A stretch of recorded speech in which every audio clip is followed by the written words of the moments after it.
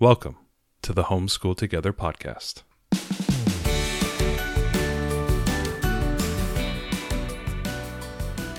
Where one working mom and a stay-at-home dad help you navigate the nuts and bolts of the growing and dynamic world of homeschooling. With a focus on early learners, like me. All the ins and outs of building and maintaining your homeschool life. Homeschool. Find out tips and tricks to make things like this easier. I'm reading. And ultimately, enjoy educating your kids. And what's that last thing? Have fun together. Did I do good, Daddy? Yeah, you did, sweetie. Good job. Welcome to Homeschool Together podcast, short bite edition. We're going to talk about a great game from Blue Orange Games. Blue Orange, I know it's a very odd name. They have a lot of great games. They have a lot of great games. And today we're going to be talking about Planet, one of their new games that we've gotten in the last maybe 3 or 4 months. Yeah, it's really It was a cool. pandemic pickup in. Yeah, well, it was on sale. I mean, Hey, might as but well. you know, it's a terrific game. It's tactile. Yeah, let's just talk about it. Like, what is the game? So the whole concept, and sometimes game concepts go well with the mechanic, and sometimes they kind of just like it's window dressing on the mechanic. I think this one goes fairly well. It does, yes. But so the concept is that you are you're creating a planet, and you need to have and so you actually have a little plastic. It's a dodecahedron, right? Dodecahedron. Yeah. Right. There's 20 sides. 20 sides. There's 20 sides, and the sides are each pentagons. Yes. Kind of like Catan tiles. So you have this plastic thing, and then inside there's metal in there. So you have these little 5-sided tiles that are magnets, and they stick onto your dodecahedron. So this is a game for 2 to 4 players. So it's great. You have this tactile thing, and the whole idea is that you are snapping these tiles onto your own planet, and when you get enough of certain amounts of area, then animals can come and live on your planet. And so if everybody knows, if you can think back, sort of like Catan or like Carcassonne, or if some people have played like King Domino, most people may not know. Maybe you don't know any of these games. But basically, these are all games that rely on tiles, right? Tiles, so yes. this game, as well, is played in rounds. So what you'll do is you'll have a stack of tiles, like 5 tiles, let's say. And the tiles are, water, forests, sand, deserts, Arctic, all the different areas within a planet. There's 5 types. You've got your desert, your glacier, your forest, your mountain, and ocean. So your 5 types, right? So every round, and I think there's 20 rounds in the game, there are 5 tiles there. So you spread the 5 tiles out for everyone to see at the same time, and whoever's turn it is first, they draw the first tile, and then everybody gets to choose in order from that same pool of 5 tiles, right? And then at the end of that round, the first player chip will pass to the next person. So then if you got first choice on the first round, I would get first choice on the second round, and then it would go on. And so you take your tile and you put it anywhere you want on your planet. In any orientation. Any orientation. It doesn't have to match. There's no domino effect with any of this. That's not what it's about. And you get a few rounds in, and then there are cards that are on the table. So at the end of that round, where you've placed your magnet wherever you want to place it, there's a card there that's got, let's say, a picture of a certain animal type, a fox, let's say. And the fox will be awarded to the person who has the largest area of forest that touches mountain. Yeah. Let's say.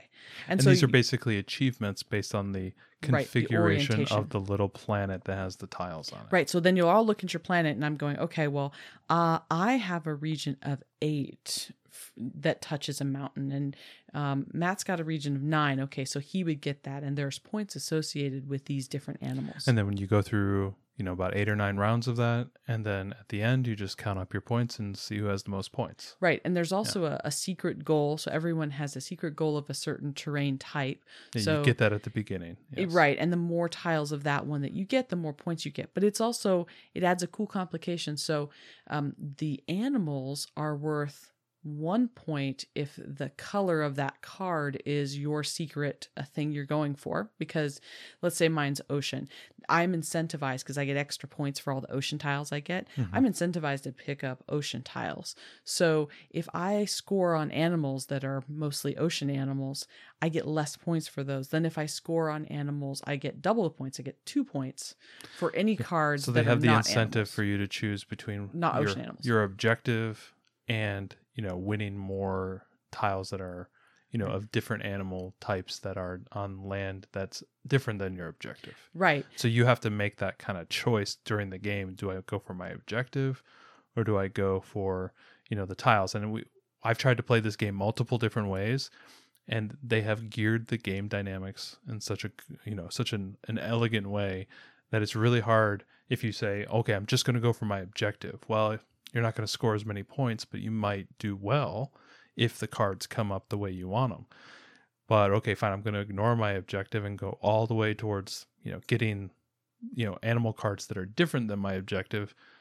And I've struggled with that one too. So it's like you really need to do a combination of both to really do your best. And so they've really geared the game for you to make a lot of decisions through the game. And there's a great element of luck, which is something you like. Right, I do, because you don't know what those tiles are that you're going to turn over. So there's some great strategy involved where you're looking at the tiles, and I'm counting on your planet to see how many spaces you have, and I'm counting on mine, and I'm looking at the cards coming up that I want to score on and trying to think about which ones might I be able to get. So there's some great strategy elements. Of course there's all the math that's involved. You're doing some probabilities and things. What I really love about it is it's tactile.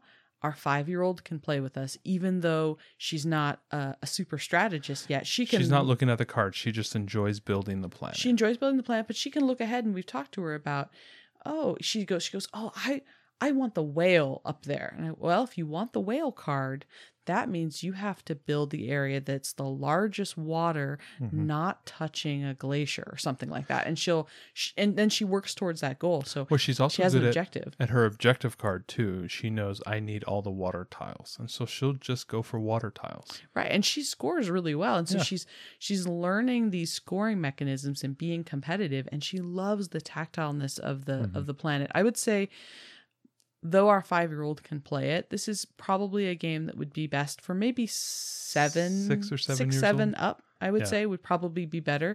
But we've played this game with grandparents. It does not require reading, does not require math. Right. There's no reading requirements. I mean, there's simple addition. Yeah, simple addition is all that's required for it. But it's got a great dynamic. These are just really well made. The dodecahedrons are really well made. The tiles are super heavy magnet tiles. It's difficult once the whole thing is almost filled and you're trying to turn it and figure out that and not knock a tile off. Yeah, you can knock one off here and there, but it's really, you're right, it is a really well-built game. It's fun, it's fast. I think the whole game maybe plays in 25 minutes or so. Yeah, I mean, it's not long. We also added in, because Matthew is such a strategist, so there's a different variant where going forward, each round has multiple animal cards that you can try to score on, and you can actually have half of those cards be face down so that you don't know what's coming up to be scored until you get there.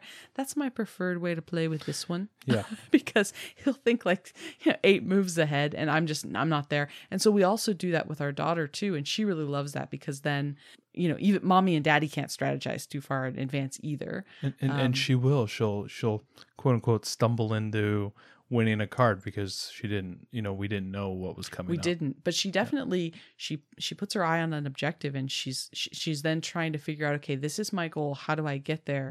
Okay, mommy, daddy, what do I need? We tell her, okay, this is the configuration you'll need to win this card, and then she's laser focused on it, and she's counting all of them, and it's a terrific game for that. And I think just a great tactile game. It's a mechanic I have not seen used anywhere, so I really appreciate that about it. Yeah, so get out there, get a great copy. It's a great game for people who maybe don't like games as much. Right, yeah. Not a lot of complicated mechanics, no reading or lengthy turns. If somebody out there likes Carcassonne, it's a pretty popular game. If they like tile games, they like playing tiles down on the game, or they like playing dominoes and that type of thing, this may be a good game to kind of get them into. You can pick it up anywhere. We'll have it down in the show notes. head out there, get Planet by Blue Orange. Thanks so much for joining us today and making us a part of your homeschool journey. Please engage with us on social media. Join our Homeschool Together podcast group on Facebook and find us at Homeschool Together Podcast on Instagram. We'd love to hear your feedback, questions, and recommendations. Until next time, happy homeschooling!